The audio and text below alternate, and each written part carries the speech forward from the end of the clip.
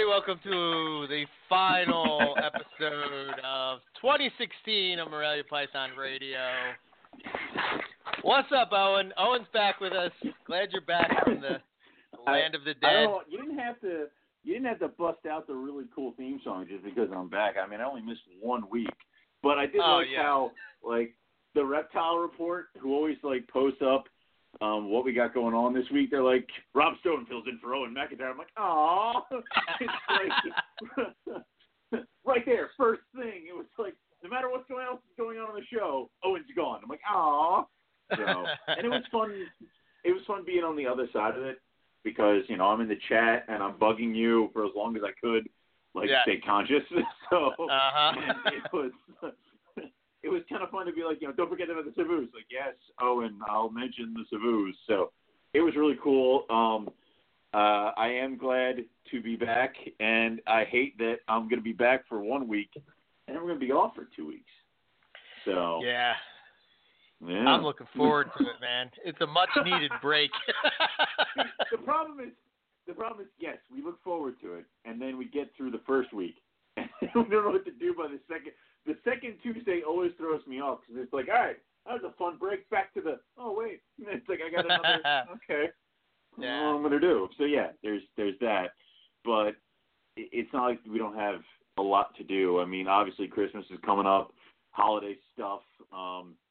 And I don't know about you, but I'm in the middle of cool downs and breeding. So, yeah, not here. Yeah. Dick.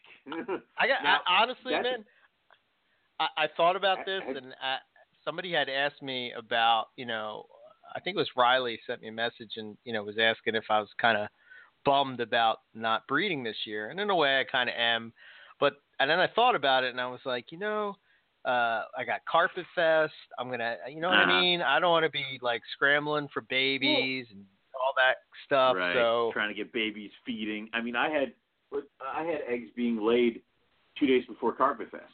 So it was like, oh, and there's this happening now. So yeah. And it's also good is that you can kind of reconnect with your collection a little bit. You're not breeding them. You're just raising the animals, and it's kind of fun to click back in. Yeah, I'm really enjoying that part of it, because I'm going through and I'm really, I guess, better, have a better eye of, things that I need to keep and things that I need to let go, Right. Because it's always hard when you're in that breeding mode, at least for me. It just seems like, it's always, oh, well, I could use that for this or I could use that for that. And, can't get rid of this. I might need him sometime somewhere down the road, maybe later. Yeah. Yeah. I know. Yeah. So I'll do the next best thing. I'll just start giving my animals to people that are close and, tell them to breed and they can keep the animal. But if anything ever comes, then, maybe I get a pick, that kind of deal. But, well, I guess I'm going to come to you soon. I mean, right. This makes so much more sense now. I like this plan. This is a good plan. Well, you should keep this plan. Yeah, and just like with my Citrus Tiger project, I think I'd asked you sometime a couple of weeks ago if you had any I had a female. Yeah. Yeah. I have a male. I have 6 males. I don't need 6 males. You know what I mean? It's like holy shit. Yeah. Maybe that's not even. Maybe somebody. I mean, maybe in hindsight, somebody shouldn't have bought the entire clutch when other people wanted it. I mean, I'm just saying.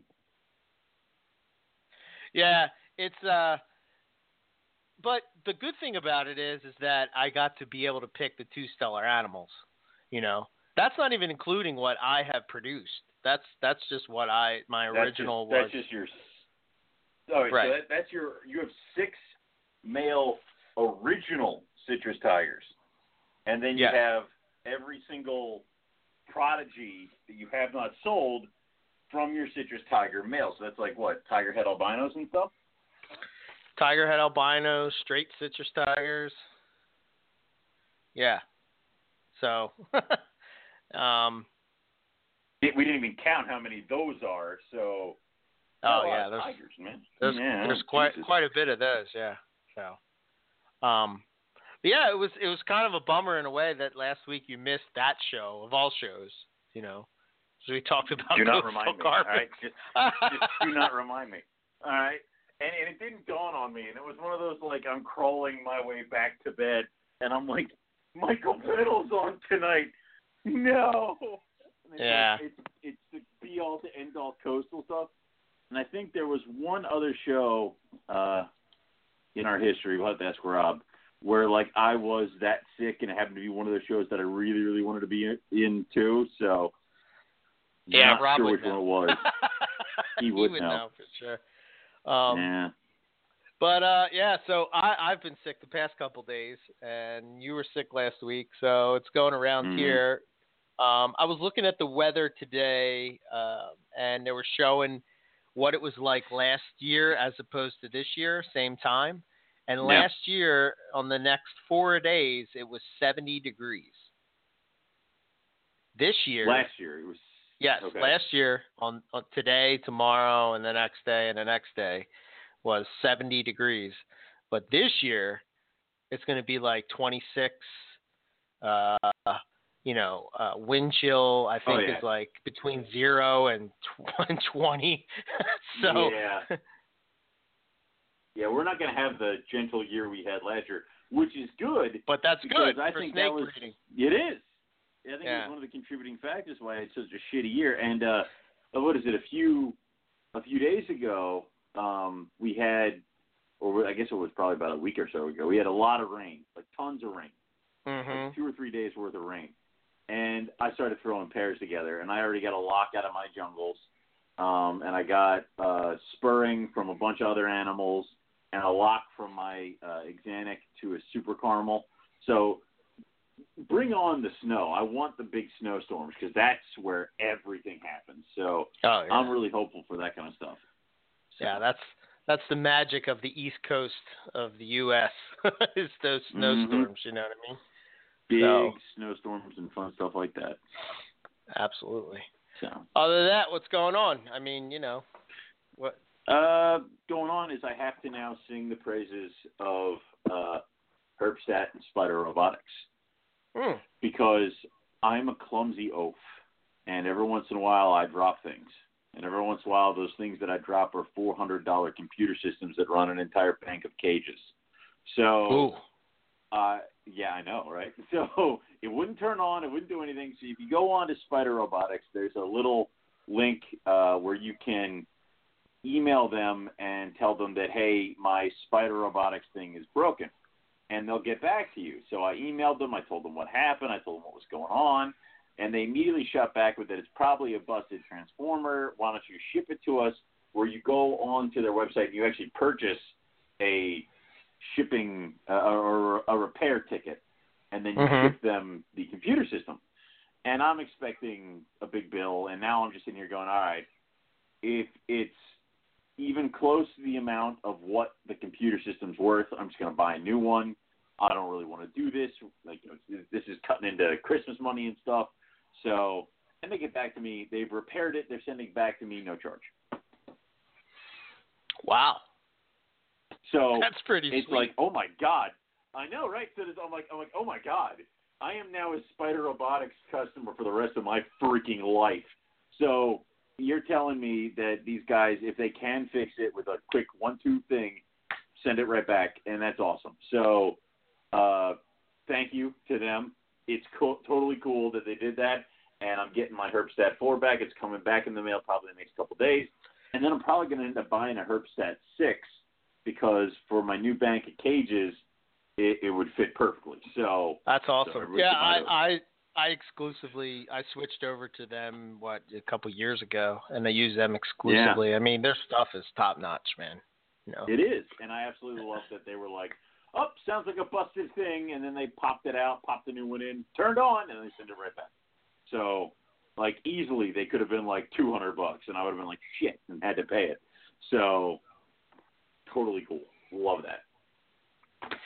Yeah, that probably would be a good show to get them on and have them talk about the importance of, you know what I mean? How many times do we talk about how people will spend a shit ton of money on snakes, keep them in plastic tubs with a little dial-a-stat they got off of a freaking PetSmart. It's like, guys, the second your animal purchases go beyond $20, it's time to start investing in cages and computer systems. So, duh. You know, and there's that. I mean, obviously, also, because I wasn't on last week, what else is going on is I had the Hamburg Reptile Show, which was nice. It was fun. I spent the entire time, you know, chuckling and talking with Matt. So, and he was doing his thing, I was doing my thing. Not a lot of familiar faces, a couple of new people, but nothing too crazy. So, hopefully. Yeah, I don't know. I guess it's the weird right before Christmas show. Everybody comes because they know they got that big break because there won't be, because it's early December, so there's no show in Hamburg for all of December or January because the next one's not till and I think it's not till late February. So it's like people coming in buying supplies, buying food, doing a bunch of other stuff. So it was. I didn't really see too many familiar faces. I saw a few people. And unfortunately, I got Scott Rugen to take a pair of scrubs off my hand. So I did suck him into. I know, right? What scrubs were they? What's the deal with those? The Southerns. They're captive, born and bred zoo stock Southerns. Oh. And they are the nicest animals ever. Not color pattern because they're gorgeous, but they're so chill. It's ridiculous. So it was like. Are these the ones that were at Carpet Fest? Yes. Yes, they were. The Howard's last Carpet Fest. Yes, right? The last Carpet Fest we had at Howard. Yep. Okay. Cool. Well, that's cool. I thought he was getting out of snakes. Who? Scott? Yeah. Dude, it's like the mob. All right? you can't get out. I'm getting out. Bullshit. The second you think you're out, we're dragging you back in. You don't leave till you're dead. You think this show's going to be over anytime soon? If I were to get up tomorrow, it'd be like I'm selling all my snakes, all my reptile things, and I quit NPR. Like, how fast would my inbox for text messages and emails just fill up with people asking what the hell, why, and can I have this animal? So it would just be 5 seconds flat. And then as soon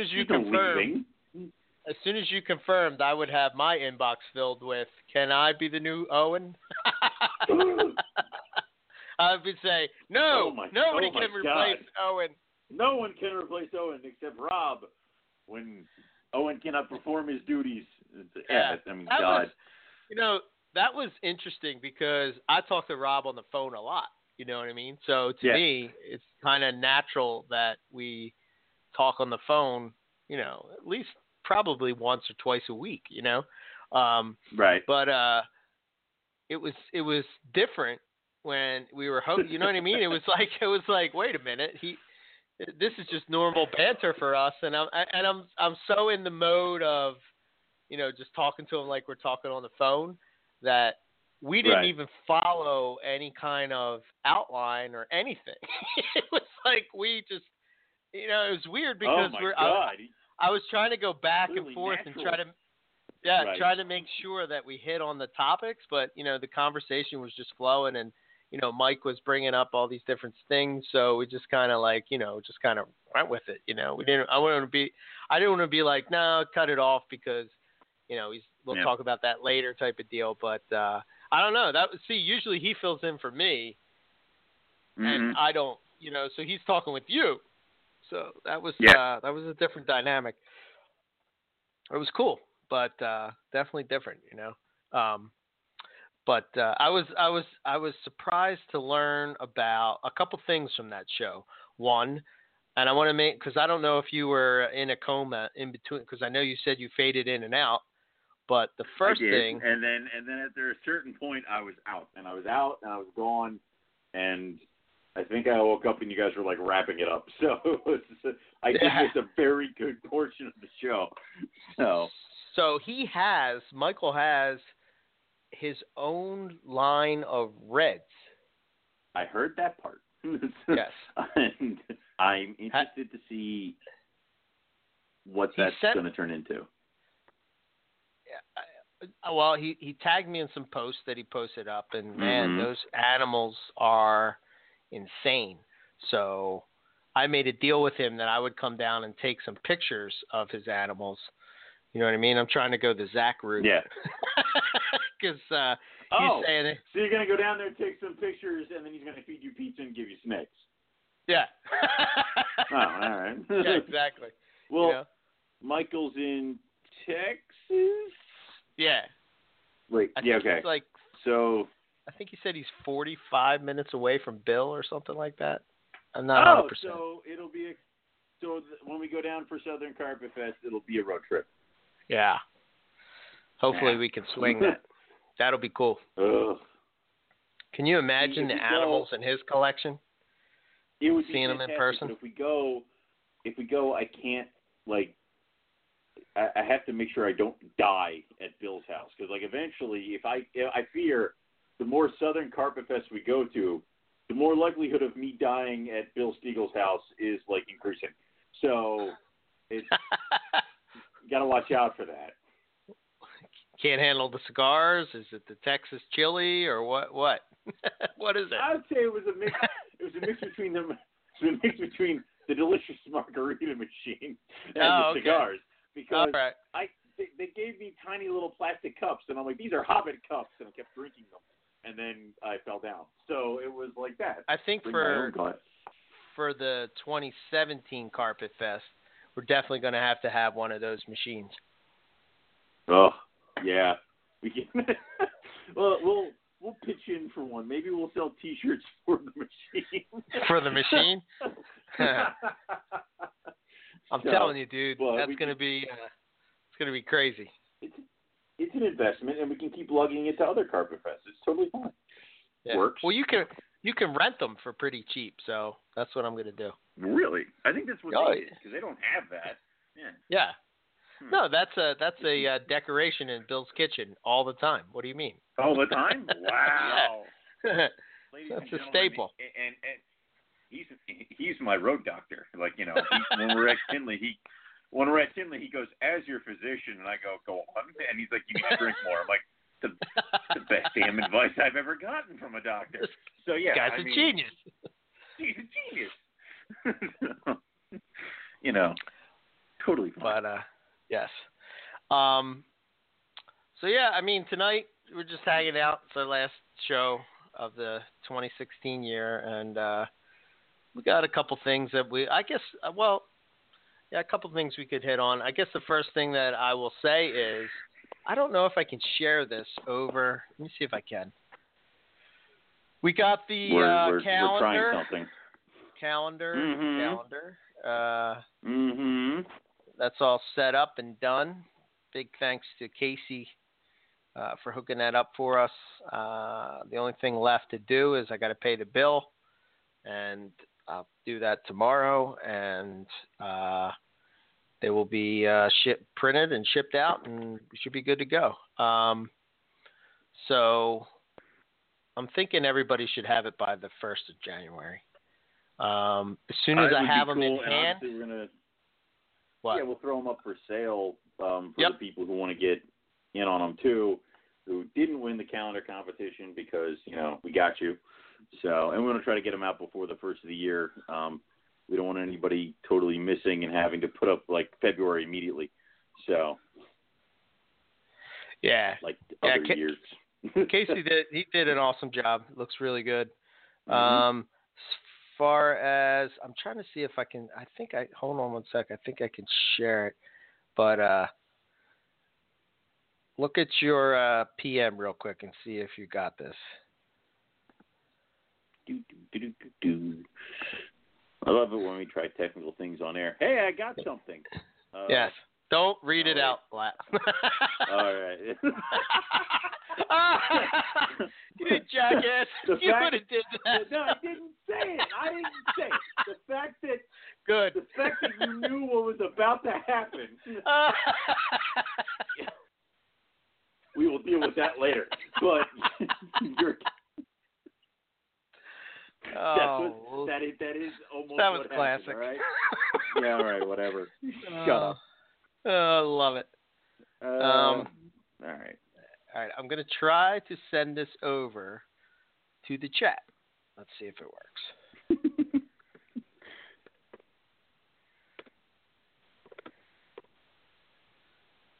I had to make sure I typed that in the correct window. Yes. Oh, according to that ping, something's happening. But yes, I received.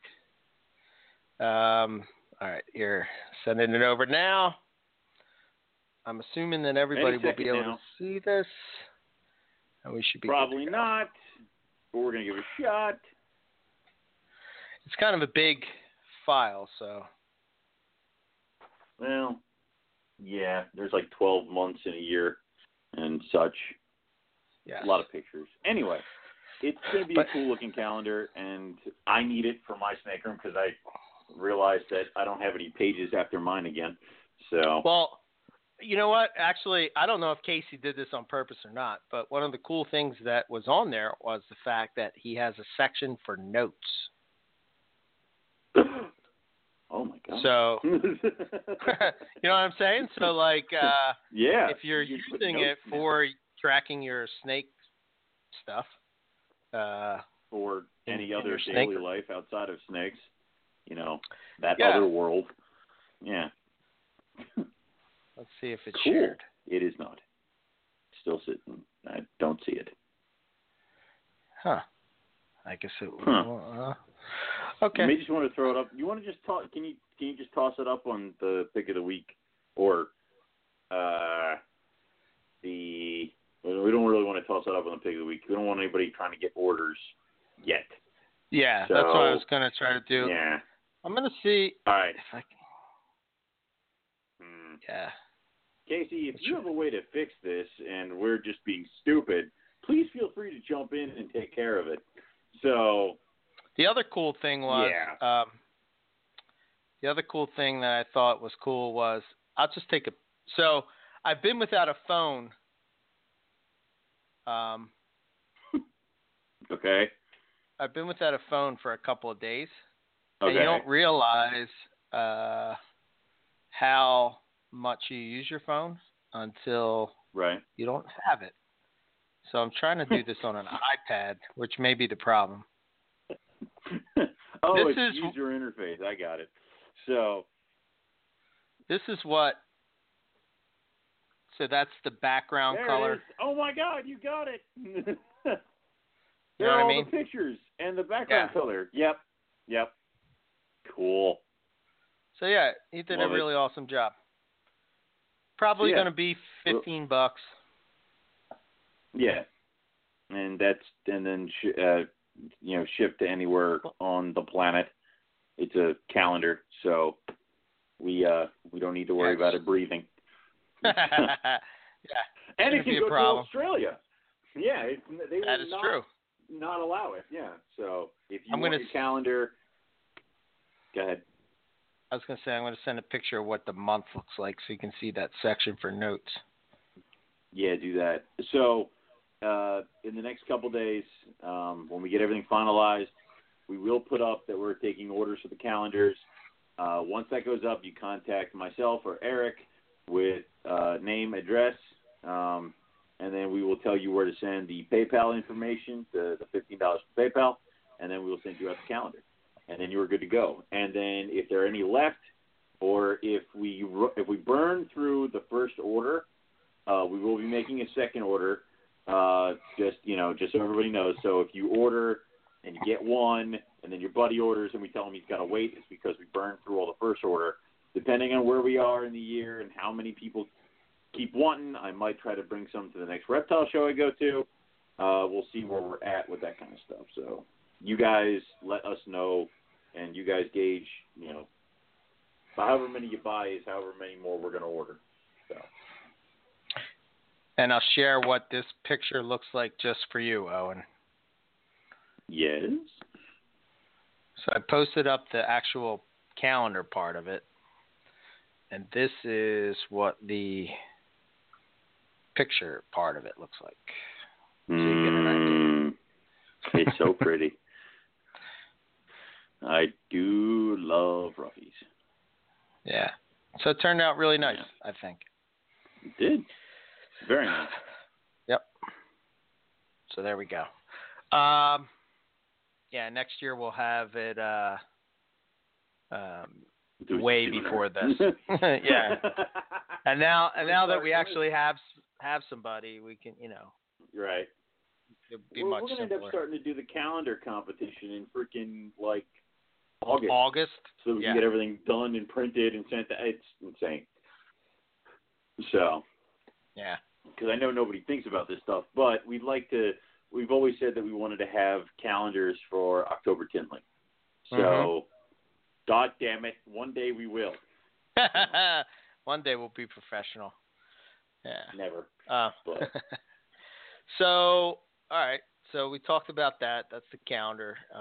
So stay tuned for as soon as they're in my hands and they come to my door, I will be putting them up for sale. So just stay tuned. Be patient. I'm probably not going to be on Facebook all too much for the next couple weeks. But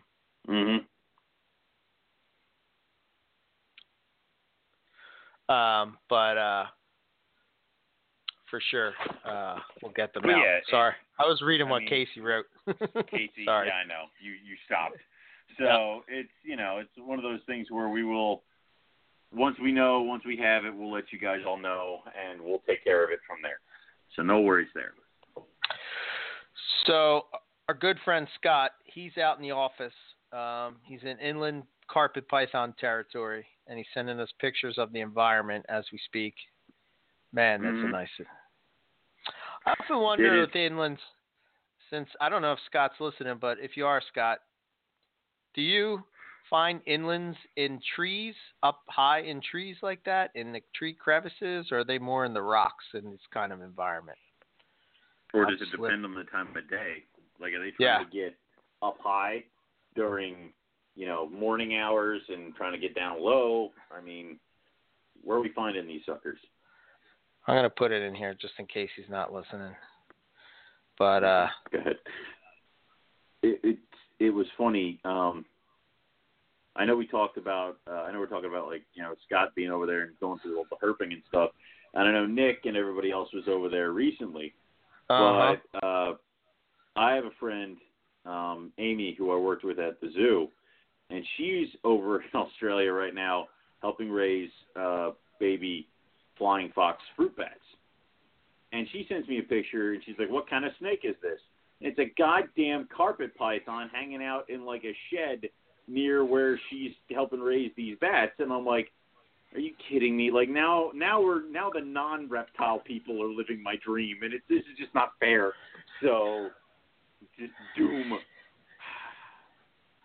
Just like Nick said, I would regret not going to Australia. Yeah. He's always correct.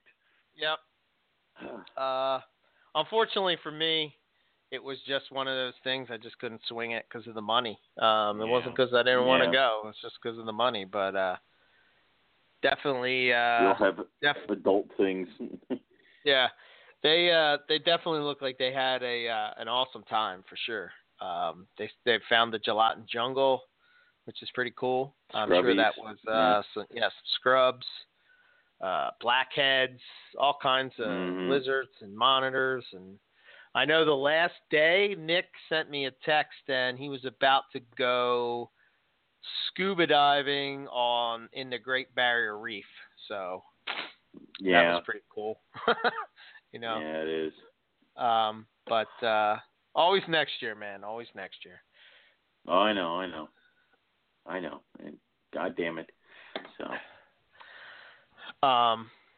So yeah. Let's see. All right. So I got a couple topics. I guess we'll start with this question I got. This question came in from Ben Skinner. He writes, "Hey Eric, big fan of your NPR podcast. I'm hoping to get into breeding next year. If my female reaches size, and seeing your updates always excites me and makes me feel like I can't wait to start producing my own hatchlings. I was wondering if you could help me with a question. I am in England, and it's coming up to breeding season soon.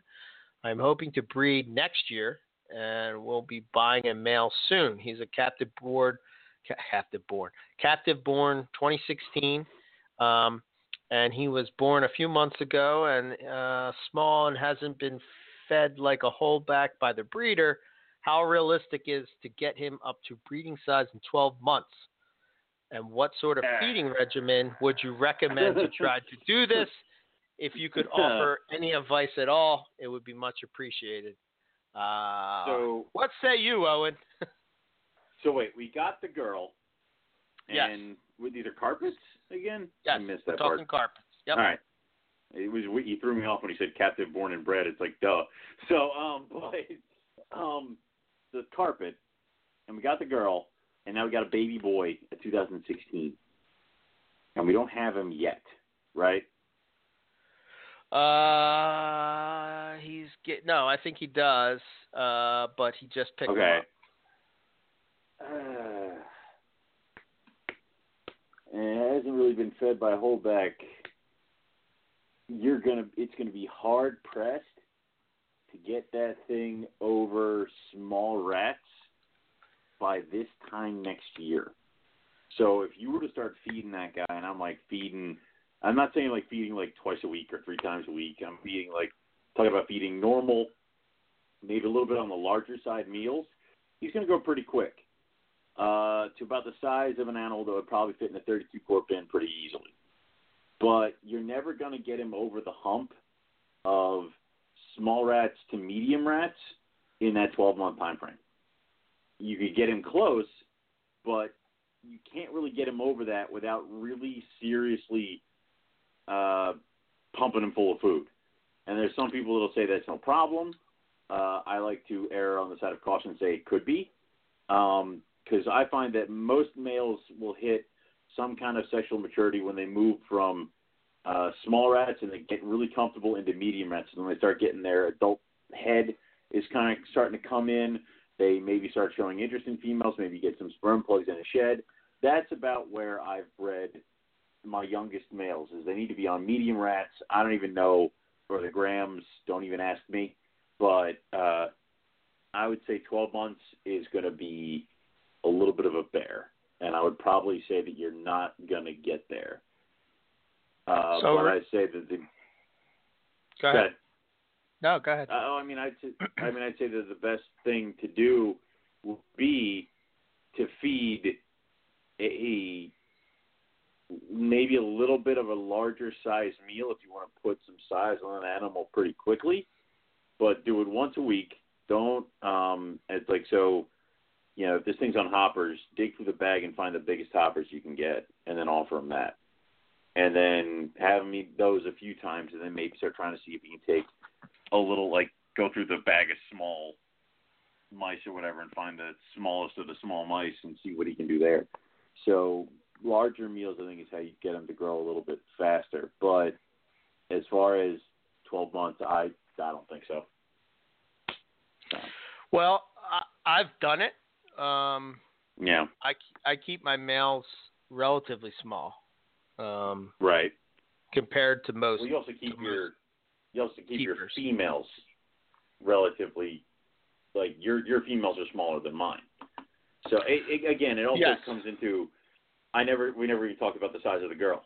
I mean, if she's a smaller girl, 12 months, you might get close enough to give it a shot.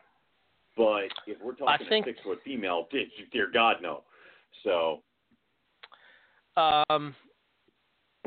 Yeah, I think his female is just going to be at breeding size, from what I understand. I do, and this is what I've done with breeding young males. I keep my males on the small side. To give you an idea, my males are probably 1,000 grams to 1,200 grams, maybe. Bigger ones. When you compare that to a 3,000 gram female, what would you say? I would say yours are probably what are in the realm of 3,000 grams. I would say mine are probably in the realm of 2,000 to 2,500. maybe. Right. So I shoot for that 1,000 grams by that breeding age. I've known people that have done it smaller than that. I know people that have done it at 700 grams. I don't think that you run the risk of doing any damage to the male. He's either going to do it or he's not going to do it. You know what I mean? I remember, I don't know if you remember this, but remember when Justin and Ben had the, I think it was a zebra or it was a zebra jag, and they were breeding it to a big, huge female jungle, and this thing was tiny, you know? Right. That was way back in like 2011 or 2012. Yeah, there are some boys that'll go in there, but from what I've seen, for the most part, tiny boys and big females, he's going to run. And, yeah. You know, then you're like, I mean, nothing's ever going to get achieved there. So if Sure. I have a smaller girl, I will run the risk with a smaller boy. Like my Xanic male and my zebra male are both on the small side. They're at the weight and the size that I believe would do well for breeding, but they're both going with smaller females. You know, I have my 6-7 foot females. They're with 5 4-foot males. Right. Yeah. And it's just how it goes. Right. Yeah, you do. That is a possibility. If the female's too big, the male could be intimidated for sure. That's definitely something that you can run into. And I guess that's why it really hasn't affected me all too much, because I don't keep the females too big. So I guess, and if you're listening, you want to try to keep your female, you know, you want her to be good condition for breeding, but you want to try to keep her on the smaller side, I would say. But I start with hoppers. I try to switch them over to mice as fast as possible.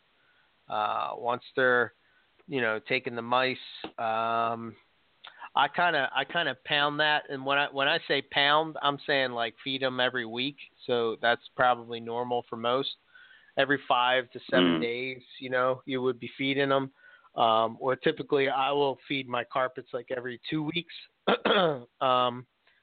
So I've seen them grow. It seems like once they're on the mice, they seem to grow relatively fast. And then I try to get them switched over to those small rats.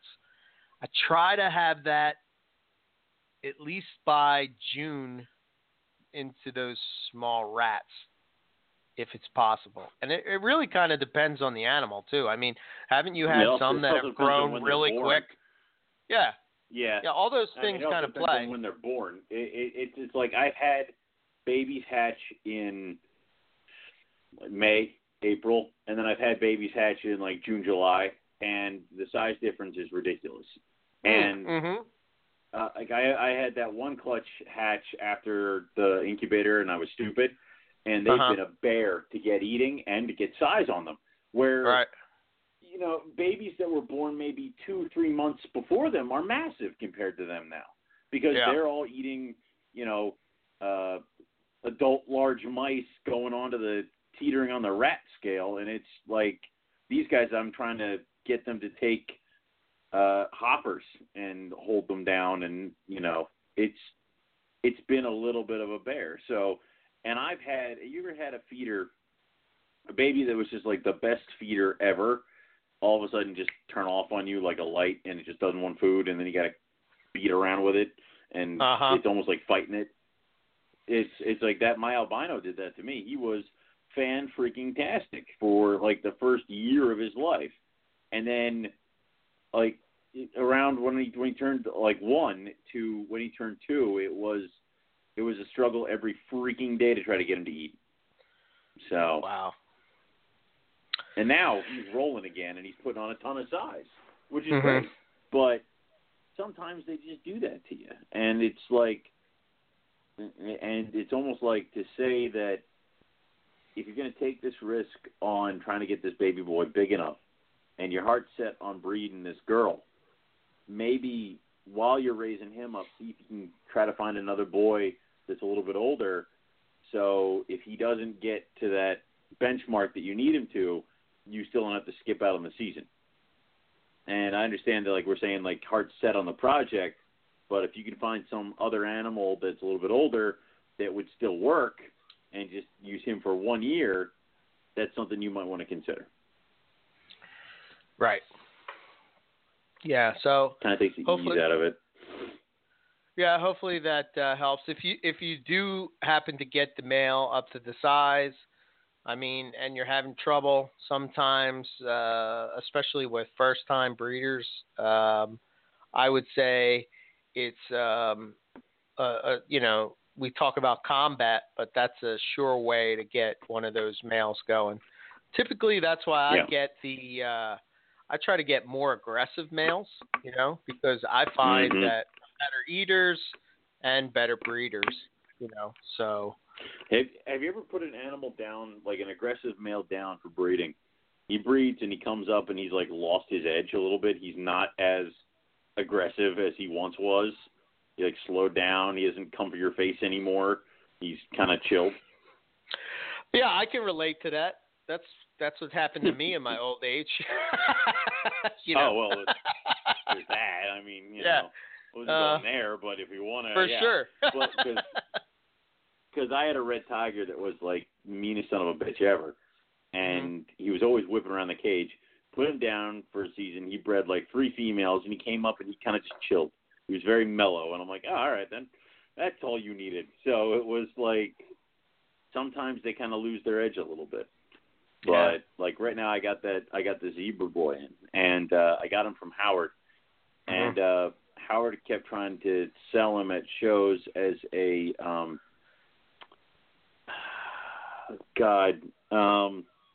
if you need to have your blood drawn or something like that, this snake is the one for you. Oh, God. Diabetes special. No need to prick yourself anymore. He'll do it. Oh, yeah. Oh, wow. So this thing, and I'm like, and I get him here, and I'm like, he can't be that bad. And it's like, open up the drawer, he's whipping up on the edge, he's coming at me. I'm like, Jesus Christ, it's like a weight lift. So he's in a cage now with a jungle female, and I'm like, please, God, just when you come out of there, just chill a little bit. maybe not as fast. So. Wow. So how many pairings are you shooting for again? 30-something. Oh, wow. God. And that's including all pairings. I mean, that's carpets, olives. I count that blood thingy that I still have at Matt's place. All the colubrid pairs, and a few other stuff. And then unfortunately, we keep adding shit because it's like we have the Barnecks going at Chris's place. And then now we're going to have some more Tannenbars. So I have to re-add the Tannenbar project is back up and running again. Even though I don't want it and I hate them. So there we go there. So it's like shit keeps happening that keeps adding on to it. So you're getting back into scrubs. No, I refuse. If anything, the Tannenbar is leaving, and it will go and join the others in the project, and I will have no scrubs. So. Okay. But if they have babies, then I'll have more scrubs. I have not thought this through, apparently, and I need to kind of go back to the drawing board here. So. Okay. Yeah, I saw Lon had a pair of Tannenbars that he's trying to breed this year. That looks pretty cool. Hopefully awesome. He has success with that. I mean, I know Nick had success last year, and I'm kind of copying off of him because he and I had a couple conversations of how to make that work. Because I got slugs last year from my one girl, and she did die after she had the eggs. So I'm kind of, like I said, I'm kind of copying what Nick did, and we're going to try to see if we can get some Tannenbar babies. to which, I'll get them, and then, like, they won't eat, and they'll be all bitey, and I'll sit there, and I'll be like, why do we have these things? And so it'll be one of those. All right. And are you trying for – you did say you're trying for Macklots, right? Unfortunately, I don't have a girl. Oh, you don't have a girl. Okay. No, I don't. Oh, she's not – I have a girl. I have two girls. But they're – not ready to breed. One's the small one I got from you, and then one is the one I bought at the last – not the last Tinley, but the one before. She's got another year. She's on, like, large rats. She's getting there. She's almost there, and she's gorgeous. So probably next year we'll give another shot at Max. I'll be curious to see if you can produce what do you call it this year? Olives? White lips? Olives, insert crazy olives. Thing here. Okay. Well, the olives I paired together, and I'm having Eric Kohler send me the shed of one of his males in the mail so that I can throw it in with the cage and try to get them all riled up. They're not in their big cages because I haven't got those finished yet, but they haven't killed each other, so that's a plus. The white lips have been kind of canoodling and being all nice and happy with each other, so that's another plus. So hopefully I get those this year. And then the Womas, the male keeps trying to breed her, so I don't know if she's going to give in or if I'm going to have to wait a year. I mean, I did pick them up in the summertime, so it might be a little too early for them. Or, I mean, like too much movement and crap like that. So, but like there's a lot of other projects going on here that I would kind of want to see success from. And then, of course, there's all the carpet stuff. So, but I really would like to get olive pythons. You know me, if I get white lips, I can die a happy person. So. Yeah, that'll be cool if you get those. Yeah. I don't like to talk about those because it jinx you or something like that. So. Oh, there's no way to, dude. I have a ladder set up at the door of my snake room, and I periodically kick black cats. So it is what it is. So I have no power over them. The breed, they do it. I just put them in the same box. Yeah. Today, Lon also posted up a picture of the Super Caramel Zebra Jag that I sold him, which I kind of forgot that I sold him. Did you see it? Yeah, I did see that. You're like, oh. Yeah, that thing is smoking, man. I kind of forgot you sold that to him too. It does look good. It reminds me, you still have the parents to that guy, right? Yes. The father was the father one like you posted pictures of like a ton of times. Yes. That looks a lot like.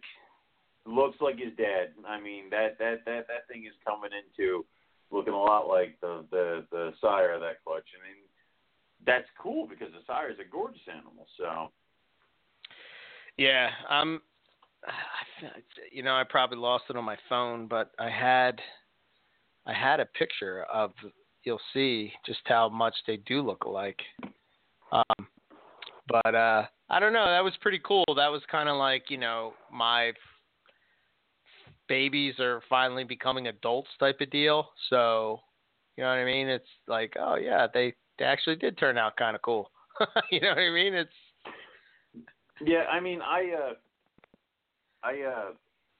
recently heard back from somebody I sold a caramel jag to, and they showed me pictures of, how it's progressing and stuff like that. And I always enjoy seeing pictures like that. And I actually got the same, somebody showed up at Hamburg who got a possible super caramel jag off of me at one of the other shows. And it's like seeing these babies as they progress, it's like, damn, that was a good one. It's like every once in a while you get the one where it's like, shit, I should not have let you take that one. I should have held on to that one. Yeah. Yeah, absolutely. I don't know. I think I have a picture of that still. I thought you had. Then you what? He was like everywhere. Well, I mean, then you remember you still have the parents, so it's like I'll just make more. I'll do it again, and I'll keep the pretty one this time. So. It's yeah. And I mean, you should have a picture of that boy. He was like everywhere. He was like your staple. Like you had Satch for a while, and Satch was everywhere, and then this guy showed up, and then we kind of forgot about Satch, except for those who were always watching. Yeah, always watching from Satch. far away. So from far away, just waiting, and you're like, oh, I have all these, citrus tiger boys. Do you want one? That is a stupid question. So I mean, I will be right there. Satch is actually not the one that I think is the nicest one. I have this other one. I'm gonna have to get it in the in the photo tent. That's just like will blow your mind. Oh my God, it's just crazy. Well, I know. Need more tigers. Need more pretties. I mean, just gotta keep getting shit. Filling up them snake cages. Yeah. When does it end? I filled them. It never. We already established that. When we're dead. It ends when we're dead. When does it end? When will it end? People was like, because I was contacted. I went with Andrew down to the Philly airport a couple nights ago. And he actually picked up a pair of Mertens monitors. Okay. Which, it's like somebody took a diamond and a breadlie and slapped it on a mangrove monitor. That's what it looks like. And they're from the same damn region. So he's talking about basic care of these things, and I'm like a breadlie. And he's like, you basically got to it can take temperatures down to like the 40s, like a breadlie. They find them in like the deserts around the lagoons. Like a breadlie. It's like, it's all that shit. So he went and picked them up, and we actually got contacted by somebody while we were down there about buying his entire collection because he's had enough and he's done and he's out.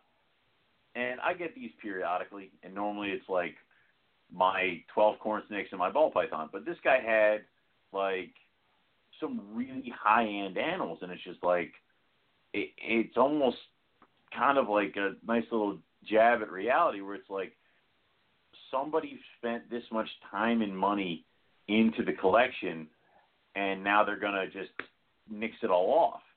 It's like, what the hell would do with my Thursday nights? That's cleaning night. It's like to just let all that stuff go. I mean, it would be so weird to not have anything. And after you've invested this much time and money into your projects, your collection, and your business, just to walk away from it, it would be so weird.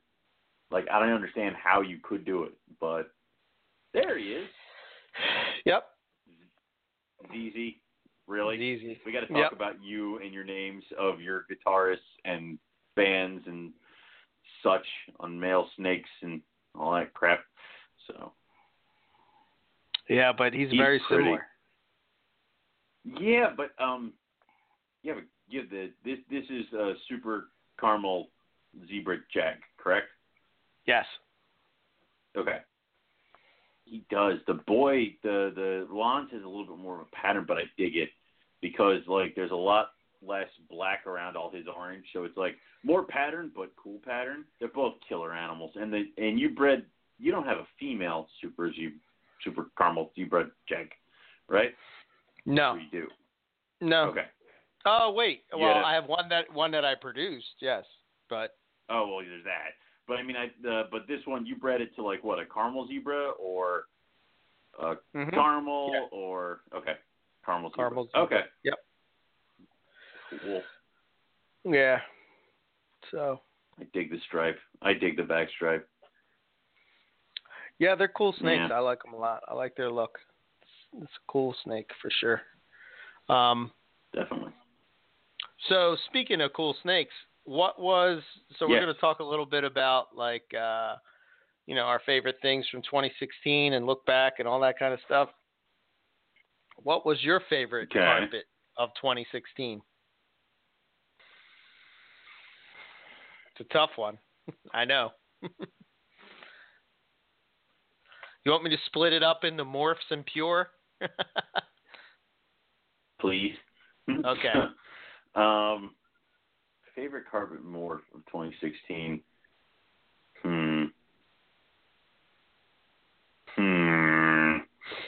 This is hard. Yes. I did like some of the progression that we saw with ghost stuff, as well as the stuff we kind of see coming out of Australia. The Moonglow carpet was killer. Even if we want to go back to those black and white stripes that Darren's working with, I mean, they were killer. Those would probably be my favorite carpets. My favorite carpet morph.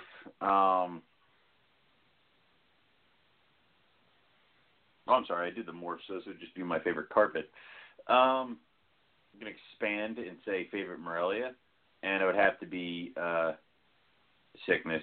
I mean, that, as much as I teeter on the maybe getting rid of my green trees, if I were to get an animal like him, like if it were just to like hatch, I would never quit, because holy God, I would just devote my entire collection to green trees, just repeating that again and again. So, really, I will go with that. Yeah, well, because that black with that blue is just kind of sickening. I mean, it's really, really cool, and I would love nothing more than just have a bunch of animals that kind of have different varying levels of that black with that speckling in those eyes. Like, that would be so cool to me. So I would probably devote a good corner of the room. I try to devote the entire collection and then get bored and then end up getting like White Lips again or something else. So, to be honest. All right. So for me, so just so everybody knows some of the new morphs that were produced in 2016, as far as combos go, there was a Ghost Granite Jag was made, Axanthic Tigers, Carl Tiger Zebra.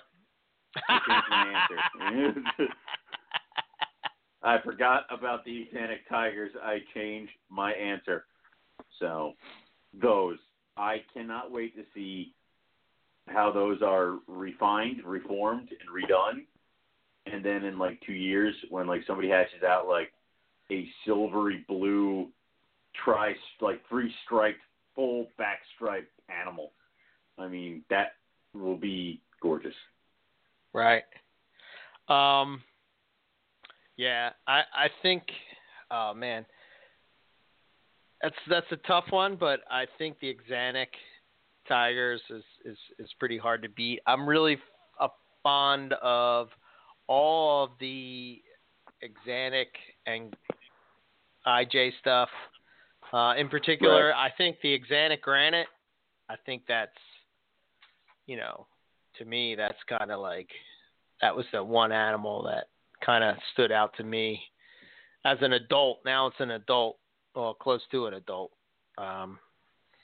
Really makes you take a second look, Right. I really dig them. As far as, I think, like, clutch of the year, I think I have to give that to my buddy Dave Histane. Those jungles that he produced, those Turner jungles, they're phenomenal. Phenomenal. Unbelievable. So I would have to say that would probably be the ones that stood out to me in 2016. Very cool. Yeah, for sure. I dig that. Did you see that zebra, that straight crazy zebra that Brandon posted over in the chat? Yeah. That's pretty wild. I know, and it's like that's what you were kind of when you were doing the zebra jag, like with the tigers in the beginning, you were kind of hoping to get some like really thin striped zebra jags on that stuff. So, well, there it is. That's what you kind of wanted, but in a zebra. Yeah, and everybody told me it couldn't be done, but yet here they are. So. I always believed in you when that's true, Owen. Yes. Yeah.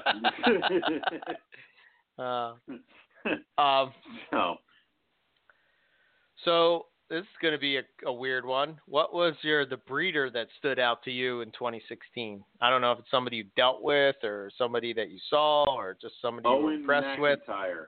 This guy is awesome. Every day I'm impressed with that guy. Breeder that stood out this year.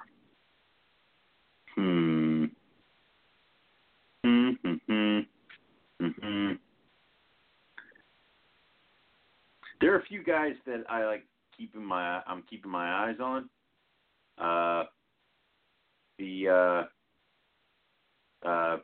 Because of the projects that are up and coming or what they're currently working with. So obviously the continued being impressed by like Ryan Young and his work with the Duns and stuff like that. Continued success with the White Lips, as well as a few other projects he's got going on. But I would not be surprised if in a few years, Josh Swartz, the guy we ran into down in Tinley who bought the Blackheads and stuff like that. Yeah. He's building a collection that I am definitely keeping my eye on because there's some stuff that if he is successful, I'm going to be first in line over there.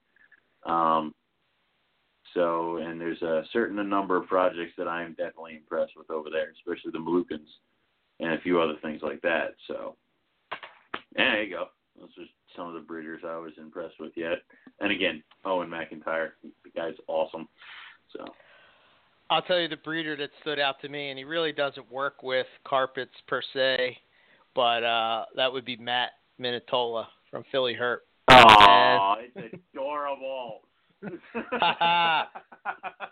And the reason I say that is because his Borneos are, I'm telling you, man, if you're out there and you're in, wanting to get into short tails and you want Borneos, even his red stuff is phenomenal. But even his retics, I mean, talking about those retics that he had, the ones that he just I just happened to hit on 4 or 5 world first things, and I'm like, oh, okay, that's weird. All right, yeah, no biggie. But,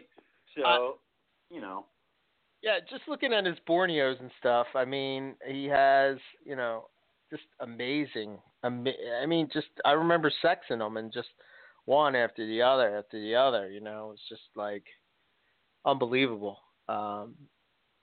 And you're right. I think the other thing that stands out to me is when you can take an animal and successfully reproduce it when you're sort of dialed into other things.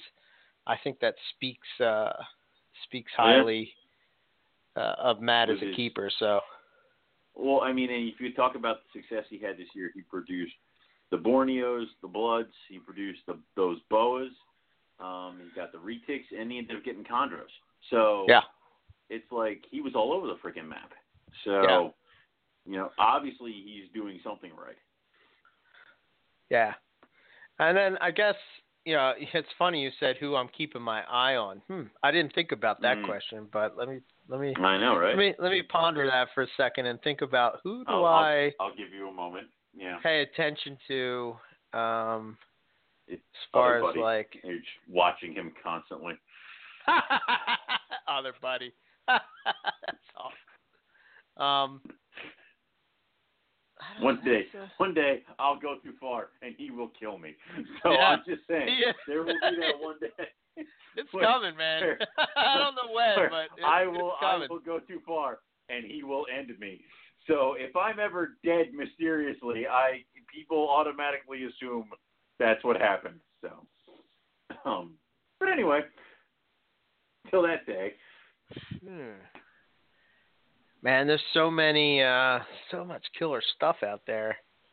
I know. It's hard to narrow it down, and I'm trying to think. You know guy who I pay attention to a lot? I know who it would be. Mike Cross. Mike Cross has killer animals, man. Mike Cross, you say? All right. Have you paid attention to his stuff? like for instance, we never. Sorry, Mike. Sorry, Mike. Well, he knows why. So if he's listening, yeah. He and I have been kind of talking through back channels and stuff this past couple weeks. So he has this Black Coastal project. May not turn into anything. You remember this? I do. Have you seen this animal in person? All over it. I have not seen this animal in person. I don't think. Yeah. Remember there was that one, like, you and I had, like, we just started the show or something, and I was at this one Hamburg, or it was a Oaks, or whatever, and I saw a very, very dark, almost black, like, carpet python, and I'm like, that's neat, and then I walked away from it, and I told you about it, and you're like, you didn't buy it? And I'm like, I didn't know I was supposed to. So I don't know if that was it. I don't know if Mike got it from those kinds of, like, because he and I it kind of frequent the same kind of shows. So maybe, but probably not. I probably have not seen that animal in person, no. I'm going to post it over in the chat real quick, and you guys can see what I'm talking about. Are you watching it for future poison ivy potential, or just because you can't get the black carpet out of your head? No, I'm curious. That's part of the reason, yes. But part of the other reason, the main reason of why I'm checking it out is because, let me see if this works.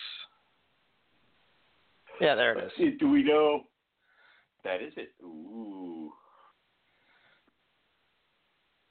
So it was just something he hatched out. It looked typical, but it was a slow starter and it was small. I may have seen this one in person.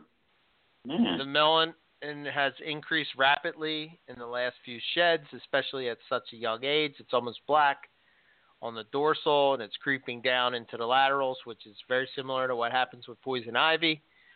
I don't know. Cool. I haven't seen a coastal carpet that dark. Have you? I haven't. No. I've never seen a coastal get that much black on it. At that young, right? Not even that young. I mean, I've seen, let's say that it didn't have all the black in between all the side markings around its neck and all the way down. Yeah. Then it's like, okay, yeah, I've seen 10 million baby coastals that look like that. 10 million. But having all that black from like the neck all the way down in between the markings, as well as starting to creep down the sides, I've never seen one with that much black on it. Pretty. That's insane. Yeah. It's pretty cool. I think it's a cool project. Who knows? It might not be nothing. It might be something. You never know. But it sure is fun to try to selectively breed for that kind of stuff. Yeah. You take your dinker projects and you go over there in the corner.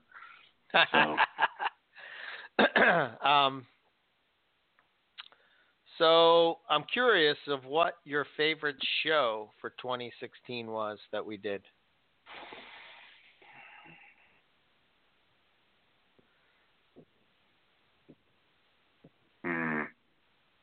The one I had most fun at was the anniversary show. Like, I was cracking up the entire time with Rob and his little clip show thing. Yeah. That was hysterical. Blah,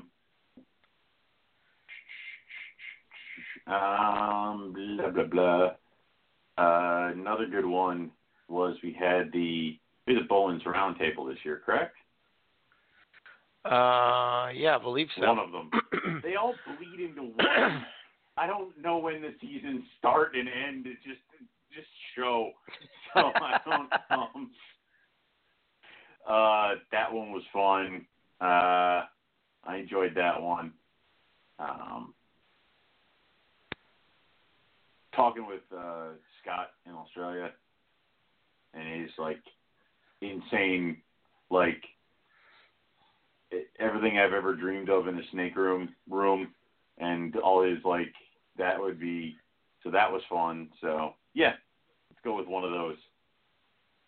Okay. Go with that. Yeah. I think my favorite guest and show would probably be Harlan Wall. Yes. I thought that was an awesome show. His enthusiasm and his passion and, the penny trick. Oh man, come on. Penny trick. Yeah. I brought that up with a few people and it looked like I was crazy. I'm like, all right, never mind that. So, yeah. Yeah, I don't know. I thought it was cool. Yeah. So then I guess the last question that I would have is, what do you hope to see produced in 2017? First Carpet Python wise and then non-Carpet Python wise.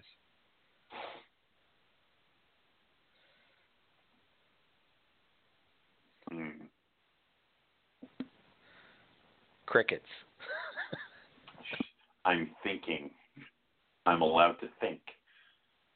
If I had read the the outline that was sent you? Shut yes. up. Shut up.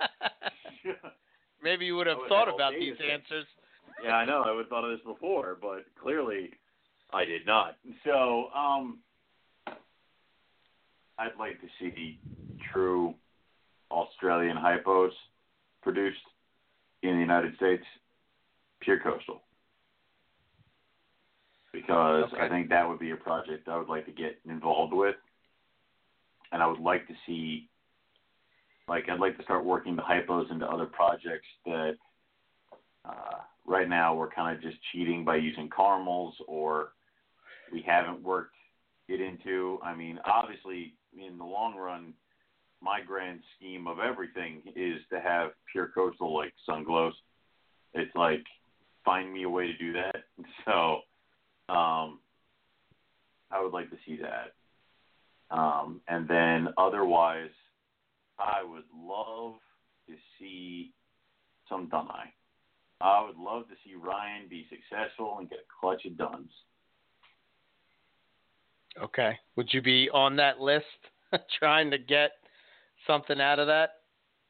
If I can get the money, I would. Otherwise, I will sit there and I will watch it and I will cry. Like everything else in the past couple of years that, can't sell the house to get a bunch of snakes as much as I would like to some days. So, yeah. But I would like to try to be on the list. Okay. The sucky thing about something like that is like, how often is something like that produced? Oh, yeah. And when you have the opportunity, they're the ones that, you have to. You bust out the credit card for that, yeah. Or as what we talked about last week, having a penny jar. Start a penny jar. Yeah. We all have Australia jars. Fund. Holy shit, Duns are here. And I'm smashing the jar on the ground. Yeah. So. I'll be there by myself. Yep. Should have been here, Owen. What do I got Duns? I got my Duns. I'll be fine. Yeah. All right. Yeah. Carpet-wise. Oh, man. I would like to see.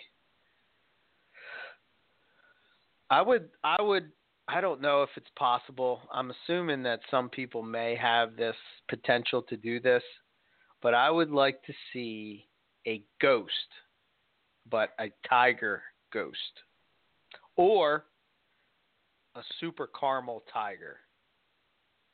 Working on it. That's what I would like to see in 2017.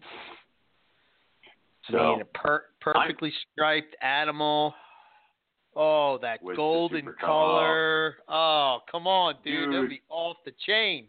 I know. I have a caramel tiger going with a caramel jag this year, and I don't care how many caramel, super caramel zebra jags I get. Give me one super caramel tiger, and the rest of the clutch I don't care. So, yeah. Hopefully. Yeah. And then non-carpet wise, I would hope that Keith McPeak is successful with Bowl and I. Oh, yeah. I hope so too. There are that guy who've been working so hard on Bowl and I that you just want them to breed them. Yeah. So. And hopefully the other one is just a side note. I hope that Rob produces Halmaheras. Oh, yeah. I think that would be pretty cool. awesome. Yep. I would not be interested in them, but that would just be cool. Yeah. Because they haven't been produced. No more Scrubs. Exactly. That's that's a big milestone. And, that would, and I know Rob has put a lot of, blood, sweat, and tears, mainly tears, lots of tears, into the project. I think it might be equal blood, too, man. His female's pretty jittery. Really? That's right. These are Scrubs. I forgot. So, it would be cool. You always hope that when you have friends that are working on these projects who have kind of given it their all, that they are successful. It would be really cool to have that. I mean, even closer to home, like, I would not really be interested in them, but I just kind of want to see it. I kind of hope that in the next couple of years Matt breeds his Viper boas. Why? Because I've never seen Viper boa babies. So I want him just to have, like, I want that day where he sends us like a bunch of pictures of this Viper boa just shooting out a bunch of babies. So that would be cool. There's a few people who have projects that I would hope that they're successful with. So, but Keith and the Bolins, like, he deserves it. So. Yeah, no kidding. I don't know about for you, but 2016 was kind of a shitty year for me. Agreed. Overall, just a lot of shit happened, and just an overall shitty year. I mean, there were some really good highlights, but some really big low points too. I am gonna get so trashed on New Year's Eve to kiss this freaking year goodbye. It will be somewhat epic. If I'm not here when we come back from the break, it's because I've died. Okay. To, what I tried to do New Year's Day Eve. All right. So. Fair enough. But just it has had its wonderful little low points, but it's had some good points too. So, I'm ready for 17 now. Thank you, please. Let's go. So. Yeah, I think overall, it seems like the carpet drama has kind of like straightened out. Seems like the train's back on track, and it's not a lot lot of nonsense and all. And there was some bumpy road in that 2016, man. It kind of got crazy there for a while, but I think I don't know. Seems to be chilled out now. Everybody kind of went back to their, respective corners, and everybody's kind of really chilling and calming down. We haven't had one of the major, sticks down, gloves up hockey fight on one of the forums about pricing lately. And I do understand it's probably because a lot of people are a little bit distracted about the time of the year, breedings and stuff like that. I imagine we'll probably be in for a good one around March of next year. It's usually when the fight starts because somebody posts something up with babies this year for a price that totally flabbergasts somebody else. So, but I am kind of glad we got past a lot of the drama and everything seems to kind of be quiet. So, yeah, I think not being on Facebook, like I've been purposely trying to not put myself on Facebook as much, like checking it all the time and all that kind of stuff. Mm-hmm. And not just because of snakes, but I can't stand the politics, man. It just drives me completely insane. It's just like and a lot of that politics type of talk is the same way when you step out of it and then step back into it and you start to read how people post. I'll use an example. I saw this like 6 times where people are complaining about people feeding their snakes outside of their cage. Right? Who gives a shit? But all right. What difference does it make? Where the hell? Now, I'm not saying that this is something that you have to promote, because quite honestly, I don't understand why you would do it. but you're not harming the animal by doing it. So who gives a fuck? I don't understand. Dude, it was one of those common myths that I even fell victim to when I got into it.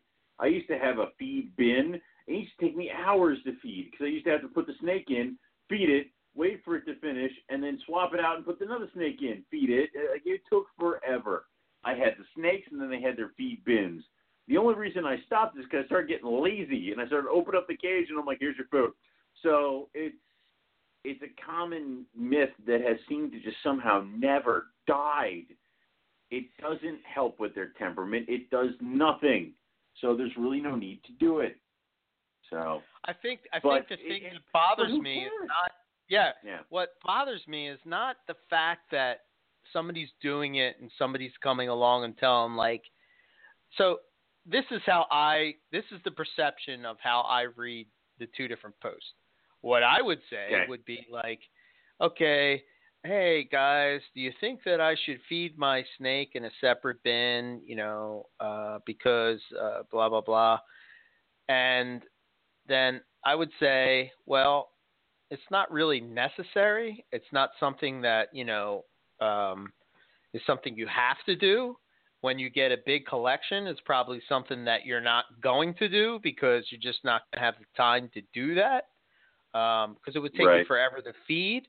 However, I don't see how it would harm anything, but it's just not. No, it's not going to hurt anything. It's not efficient. You know what I mean? So it's not that you're a bad keeper. It's not that you're stupid. But that's the post you'll see. You're an idiot. You're a moron. You're a this. You're a that. And it's just like, what? What? What? Do you guys know how many stupid shit I did when I first started keeping? Like, I kept them all in sweater boxes in a closet with heat tape wound between them with no freaking thermostat on them. And I fed them all in separate bins. I fell hook, line, and sinker for every dumb thing that I ever heard. And I got better by learning and talking to other keepers and finding out what was true, what was not, and what was just kind of a dumb rumor. So that's fine. If you want to correct somebody, that there's a way to do it without being a douchebag.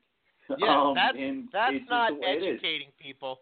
That's not educating people. That's being a dick. That's all that is. That is being a dick. Yeah. So it's one of those. If you can offer help, fine. Say, you don't really need to do that. It's not really going to help with a snake's temperament, and it kind of just, you might end up stressing them out by pulling them out after they just had, eaten.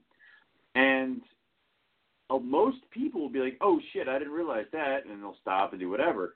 But if you're a dick about it, well, fuck you. What are you going to tell me how to do with my snakes? And you leave a very bad taste in the mouth.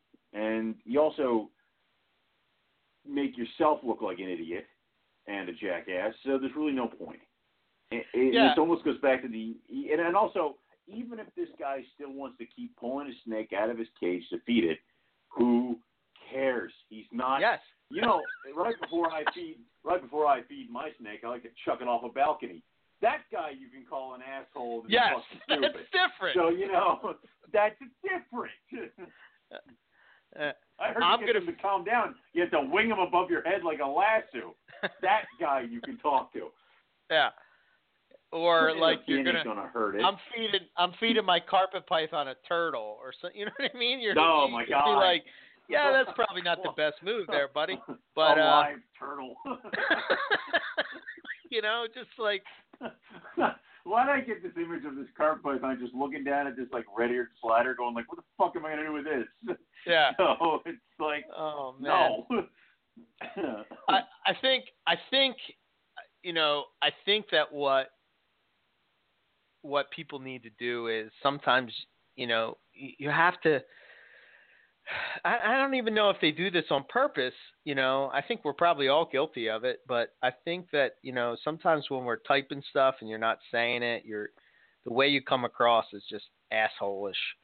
And I think that we have to do less of that and more, don't talk about, oh, I'm trying to educate people and then, go on some kind of rant about how somebody keeps their collect. I mean, to me, and it ties into the political thing where you're kind of like, it's like nobody is open-minded. You know what I mean? It's just like you got to be a little bit open-minded with what's going on. I mean, we talk about it all the time, how I keep snakes in Pennsylvania is how they different than they keep snakes in Texas or on the West Coast or whatever. I can't go and say, oh, Bill's got it all wrong. You know what I mean? Everybody would think I was an asshole, and rightfully so. And that's how some people are coming across. It's just like, man, chill out. There are so many ways to skin the cat. So many ways. And I hate to break to everybody, but my snakes, when I fed them in separate tubs throughout all of college, thrived, grew, did well, and eventually when I left college, bred. So you can do it this way. It's not going to break anything. Yeah. So it took me 2 hours to feed, but again, nobody died. It comes back to being efficient. If you want to spend 2 hours. 2 hours now to feed? Oh no! It takes me an hour to clean. It takes me like 10 minutes to feed because I'm opening doors and chucking rodents. And snakes are catching rodents midair and going back in. So it's like the longest part of feeding is thawing the goddamn rodents now, and that you just fill up the bucket, go upstairs, and set the timer for 20 minutes. So,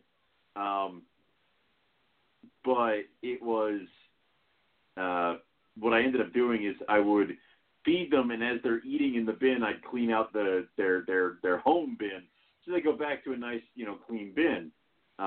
That's what I did, but that was again hideously inefficient, and they always ended up crapping in the bin like the next day. So it's, now I have clean days and feed days and water days and stuff like that. So right.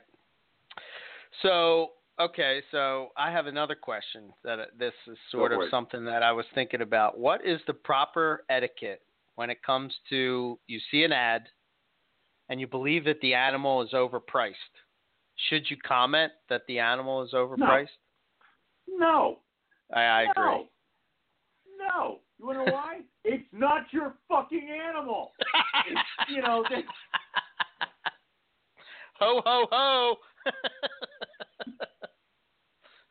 Your animals are hideously overpriced. Get bent. That is the exact thing I would reply back.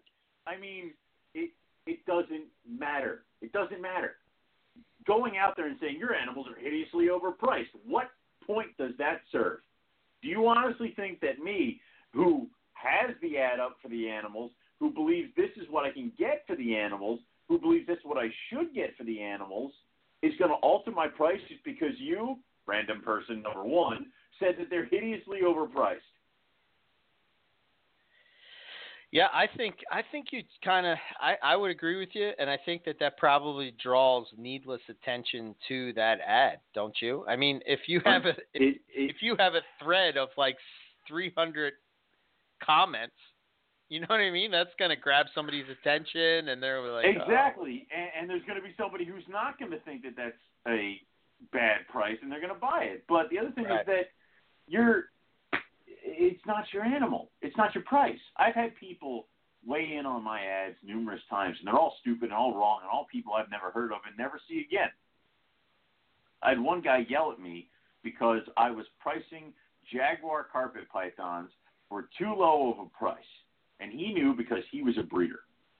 And this dumbass sent me an email with pictures of my pure coastals, and I'm like, and I literally drafted like a 4-page email with pictures of Jags and coastals explaining the differences and telling him to get bent.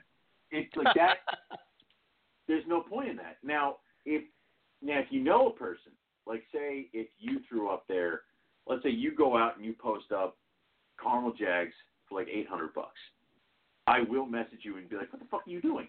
Because it's private, and it's like, and you can tell me, dude, they're het albino, and I'm like, all right, whatever, or I'll back off, or you'll be like, you're right, dude, what was I thinking? What do you got yours priced at? And I'll tell you and work it out.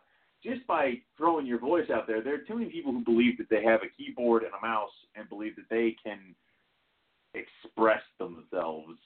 And I would love for them to dial it back a few notches every once in a while, because sometimes it is none of their damn business.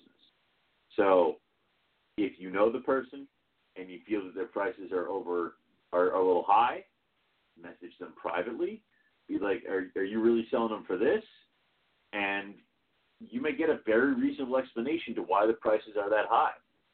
If you throw out there a comment of your prices suck, they're far too high, expect niceness back. I mean, I would see that as kind of like a hostile thing, and I would kind of fight right back. So. Yeah, a couple things. One, I haven't seen that with carpet pythons, so this question doesn't pertain to carpet pythons. Maybe it has happened. I'm sure it has, but I don't really follow like the classified stuff too much. But I saw this happen in another Python group with the Royal. As if you couldn't have guessed. Are you telling me that the Royal Python community did not conduct themselves in a gentlemanly manner? Yeah, well, some do, some don't. Shocked. I am shocked. Yes. I think 3 things that I would think about on that. Number one, I think you're right. You should be talking to the person behind the scenes, so to speak. Number 2, I think that you shouldn't be making any comments about what the price of the animal is if you don't have that same thing that you produced. You know what I'm saying? So if somebody produces ghost granite jags and they say, I'm going to put $3,000 on these things, and somebody comes along and says, that's way overpriced. Oh, really? What are you putting your ghost granite jags at? I don't have any ghost granite jags. Well, then you need to keep moving along. Go to hell. Yeah. Are you serious? Yeah. Common sense. Listen, I don't sell furniture. I cannot walk into a furniture store and start complaining about the prices of sofas. Wanna why? Yeah. I have no fucking idea what a sofa goes for. So, right. You can't do that. And again, most of those price negotiations and back and forth and talk happens behind closed doors between the guys who are breeding or producing those animals for that year. That doesn't happen in the public. Just because you said the prices are so high doesn't mean the prices are going to go down anytime soon, which means you're probably just being a jerk for being a jerk's sake. And, come on. I know some people say it's a tactic to kind of lower price, to drum up business for themselves or a buddy who's trying to sell the same thing at a little bit of a lower price. But then now you're just, again, the backstabbing and the bullshit, no. So I think the other thing that I would say, which kind of, I guess this just kind of ties into like the whole concept of this, but being off of Facebook and not going there multiple times a day and just kind of checking it out, see what's going on. And, the way I have my feed set up is now that I see certain people's stuff that I want to see and not, you know what I mean? I'll go to a group, I'll check it out, and then move along, and then that's it. It just kind of like, it makes the hobby for me fun again. Most of us do this for a hobby. Most of us do this as an escape, as having a little piece of nature inside our house, that we can go and chill out and, we can breed these animals and see what they create and, see if we can breed for certain traits and, or create new combos of a morph or whatever. But I think the thing, and I don't know, I see it a little bit now, but I'm hoping that we can move towards just being more understanding and more, not so close-minded to how other people do things. I mean, there's a right and a wrong way to do things like we talked about earlier. I mean, you don't want to, if you have somebody that's putting their snake with 100-degree temperature, obviously they're doing something wrong. But even in that case, I don't know if it really warrants to be an asshole about it. I mean, there's neglect, and then there's just, I guess, stupid mistakes. And I think, remember, Eugene Bissett said to us multiple times, like, everybody takes for granted chondros and where they're at now, but how many animals did he have to kill in order to be successful? Eugene Bissett has told us that he has killed millions of chondros and way more than he has ever produced. So, yeah. And that's the road you got to take. I mean, unfortunately, but you got to learn somehow. And, and I'll never fault somebody for learning. So, a lot of times you make a mistake. I've had customers contact me because they ended up, with a piss poor stat, and it clicked on high and it cooked an animal or two, and they were upset. And one of the animals was from me, and I gave them a deal on another one, and also gave them links to where they can go get the herp stats and stuff like that. And they've made the switch and aren't ever happy for it. I will never fault somebody for learning. It's the guy who comes back to me about the fourth time and goes, "Man, I cooked it again." Then it's like, well, dude, at that point, what are you doing? So clearly, maybe snakes are not the ones you should are not keep. For you. I mean, try a monitor. They'll be able to withstand it. You cannot cook them. You can't. So yeah. But yeah, I don't know. I just hope that things can move towards that type of just being more. At least that's what I'm gonna do. I can't change other people, but I can change myself, and that's kind of gonna be in the back of my mind. This is a hobby. This is fun. It's supposed to be fun. Mm-hmm. Let's celebrate each other's victories, and let's not so much. I think that's why people are so afraid to talk about when they make a mistake, because they'll post it up and people just will blast them. It's just like, that's how we learn from those type of mistakes. We've all done them. It's just whether or not you're willing to share that mistake or not. I mean, tell me, yep. I bet you in the 5 years that we've been doing this, that not myself, you, or any guest that's been on this show has not made a mistake that they said that they've learned from. And if they would have posted it up, everybody would be nailing them to the cross. Oh, I probably made 3 today. So it happens. Yeah, totally happens. And the problem is the people who, and I love it because the people who are the first ones to start nailing people to the cross for making bad mistakes are guys who have never had a situation like the one that would have prompted the mistake ever happen to them.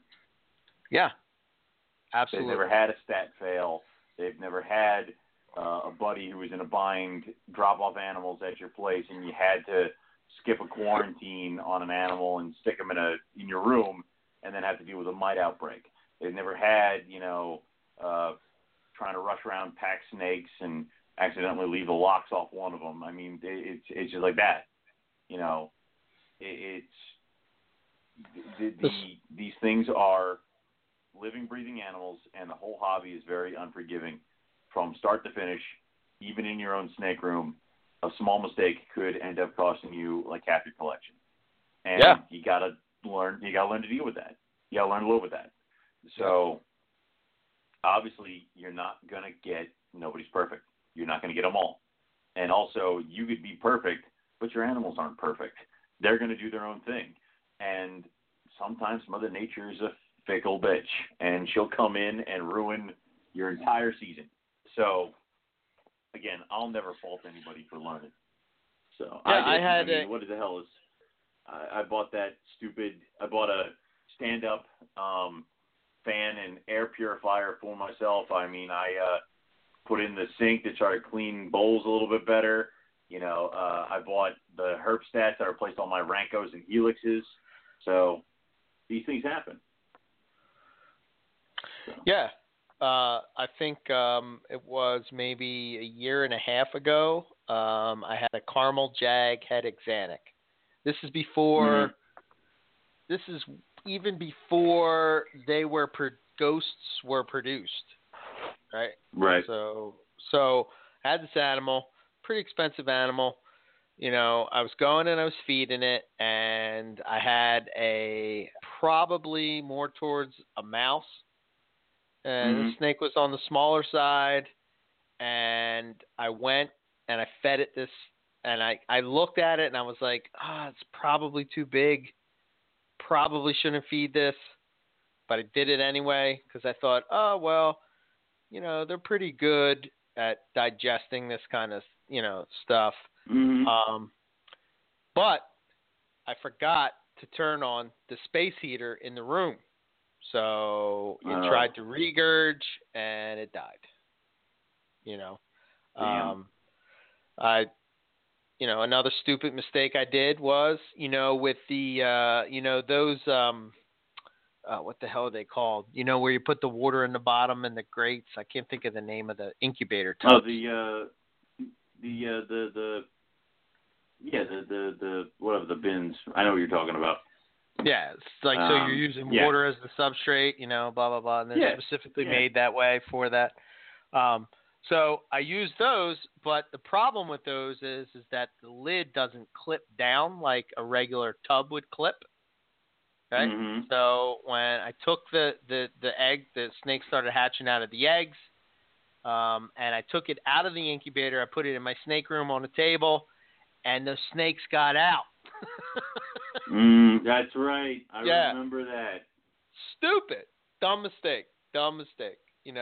And I did have one that died, which I actually found when I moved, but it was a mummified snake. My wife found one in her sock drawer, that was fun. That was that's good. That must have been lots of fun. Yeah, but Jesus Christ. But those mistakes happen, man. You live, you learn, you move on. So, I didn't plug in my incubator, so but they still hatched. But they still hatched. So yeah. That's because I realized on day 60 it was unplugged. So sometimes you get lucky, most of the times you don't. That's a pretty epic event of 2016. I think what made me laugh about that was how you posted up. I can't remember how you did it, but you're like, day 60, everything's not hatching yet. Don't understand why. Oh wait, incubator's not plugged. It was something like that. I think it was like day 60. Eggs still haven't hatched yet. Just realized the incubator wasn't plugged in all the time. Younger Owen would have had a crucial, horrific panic attack. Older Owen is only having a minor one. It's like, Good times for sure. Holy shit. Well, shit, man. The first year I bred, remember? How can we forget? Oh, you mean how the incubator broke and how you brought them over here and then they hatched and then they escaped but didn't escape all at the same time? Yeah, I remember all that. I remember ripping apart my reptile room going, I am not calling Eric and telling him that two zebra jags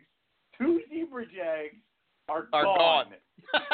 They were still like brand spanking new, and I'm like, oh God. Yeah. Oh. Holy shit. I went late to work. I had Chris come at around like 10 o'clock. He ripped apart the room some more. I mean, dude, it was bad. I came home from work. I still ripped apart the room, and I'm like, I'm gonna have to call him. And it was like I given myself a certain time when I had to call you, and it was like 12 minutes before I had to go upstairs and call you. I look in the thing and I'm like, that light fixture's askew, and I took it apart and they were in there, and it was like, oh, thank you God. So that's awesome. Oh yeah. So minor panic attacks. It's all good. So I guess I don't know. I guess we're almost at about it for the year. Sweet. I was kind of disappointed that Mr. Morgantown didn't call, but so be it. I told him to call, and normally he does. He probably got distracted by like some sort of hockey game or football game or something like that. So, okay. Yeah, and it's past 9:00, so he's in bed. He's in bed now. Yeah. Well. So I'll bug him, and he did say that he wanted to comment and say that he was looking at the numbers, Eric, and it seemed like last week when Owen wasn't on was the highest audience numbers ever. You should really consider getting rid of him just in case for syndication. I'm not trying to bust your balls. Don't do that. Don't do this to me. Shut up. No, shut up. They were really high. No, they weren't. No, they were not. They were. I think it's because it was Michael Pinnell. No, it doesn't matter. It doesn't matter. I swear it doesn't matter. It doesn't matter. He can never know. You understand? He can never know that they were even like remotely. I'm going to tell him they were crap. Wait till Carpet Fest comes. That's the other thing he said. He also says that he can't come to Carpet Fest because he won't go to Carpet Fest at a house he doesn't insure. Okay, well we'll have to switch that. I think that was a pretty blatant thing there. So. Okay, I got the hint. Got the hint. Yeah, it was crazy. I went and I looked at the stats, and I was like, you got to be kidding me! What the? No. Look, again, you'll never know. I'll read you this percentage. We are 491% above last year as far as listens go. Jesus Christ. Yeah. What is wrong with you people? Like, yeah. I would have gotten bored with me after episode 2. So. You're pretty dreamy. I know, right? Hello, ladies. Yes. So. Oh. And now that we've derailed the entire episode, it's time to end. Yes. So yeah, as far as it's been an awesome year. I think we've had some awesome guests. I thank all the guests for coming on and spending time with us, and telling us what they do and what their approach is. To all the listeners, thank you guys for listening and being fans, and hopefully we continue to bring you, information that you can use in your day-to-day keeping, and bring it with a little bit of entertainment that only OMAC can deliver. Oh, God. Yeah, I love when he says stuff like that. That's why I say that stuff. Because I get the same reaction every time. Yep, pretty much. So, yeah, I'm pretty much shutting this ship down for 2 weeks as far as auto messaging replies and all that kind of stuff. I'm going to work on the website, and the only thing you'll probably see is the calendars popping up. Hopefully they'll be here by next week, and we can get them out to the winners and everybody that wants to buy one. So stay tuned for more details on that. It really turned out nice from what I've seen. I can't wait to have one in my hand. So I only ordered 100, which I think is a decent number. So I think so. Yeah, we should be able to move those pretty good. If we turn through 100, I mean, that's obviously the first, 12, we'll say 13, 14, we'll say the first 20 go to us and various other people, and the winners. So if we burn through 80 calendars, we have to go get more. Totally fine with that. It just, we're not trying to overdo it. We're not going to go get 1,000 and then have like 4 extra people buy after the 20. So there you go. We'll definitely have it for sale on the website, MoreliaPythonRadio.com. Put it on the Facebook page, and we'll put it in the, I guess, the pick of the week. I don't know. One of those groups we'll put it in. We'll toss it up there. Probably the pick of the week. So. Yeah, we're not selling an animal. We're selling a calendar, so, you know. And I guess since it's our group, we can make the exception, right? I believe we can talk to the guys who make the rules. Oh, wait, that's right. Yeah. They just said it's okay. Yeah. So, there is an upside to running your own Facebook group. So. That's right. So look forward to that.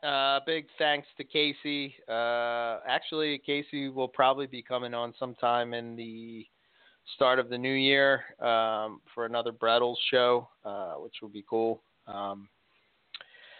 He's got a lot of info when it comes to the bloodlines and, you know, the different morphs that are floating around and the different morphs is what's in Australia and all that kind of stuff. So I look forward to talking with him about that. Not really sure how this next season will start off, but we'll be back on, let me look at the date real quick. I want to say it's January 3rd. We'll be back. Yep. So we'll be back January 3rd. During the time off, don't panic. There's a backlog. You can listen to past episodes. Don't panic. So go ahead, go through the back catalog, look up whatever you want to listen to. This is the time to do it. You got 2 Wednesdays, and you got. I assume a lot of people have some vacation time coming up due to the holidays. So go check out the backlog. Give a couple episodes a listen. You'll enjoy them. Absolutely. So for us, if you like the podcast and you want to learn more about Morelia, then check out MoreliaPythonRadio.com. If you have any questions or comments about the show, future guests want to ask us a question that we want to hit on the air, any of that kind of stuff, send it to info@MoreliaPythonRadio.com. Check us out on Facebook, our Facebook page, Morelia Python Radio. Give us a like, follow us there. You'll see updates there. We're also on Twitter @Morelia Python. You can subscribe to the show on iTunes or whatever podcast app you happen to use. I'm actually trying to get the podcast on Stitcher, and so hopefully I'll have that all for the new year. I know that we were supposed to get a new logo, but I guess, I don't know. Oops. We'll wait to see what happens with that. We should do that. Yeah. Yep. We may have to outsource that to someone. Yeah. Thank you to everybody out there. We do have an awesome community. I really do think that there are some really awesome people in the Morelia community, I just wish everybody a happy holiday and happy New Year and all that stuff. As far as myself, ebmorelia.com. If you want to check out what I have going on, you can check out my Facebook page. You can check out Instagram and the website. If you want to send me an email, my email is eric@ebmorelia.com. And that's really, I guess that's it. Okay. Take us out. What I got is you can go to rogue-reptiles.com, see all the stuff we got going on at Rogue. There is a shipping blackout from now until probably the second week of January. I will not ship if Ship Your Reptiles won't do it, and they won't do it. So sorry, guys. Not going to happen. The next Reptile show is coming up in February. I don't know exactly when. I'll let you guys know as we get closer. And that's all I got. We got go to the website and check out latest happenings, future breedings, all that fun stuff. We will say good night I wish everybody out there a safe and happy holidays, no matter whatever you celebrate. A safe and happy New Year, and we hope to see everybody back here for the next season of Morelia Python Radio. Good night, everybody.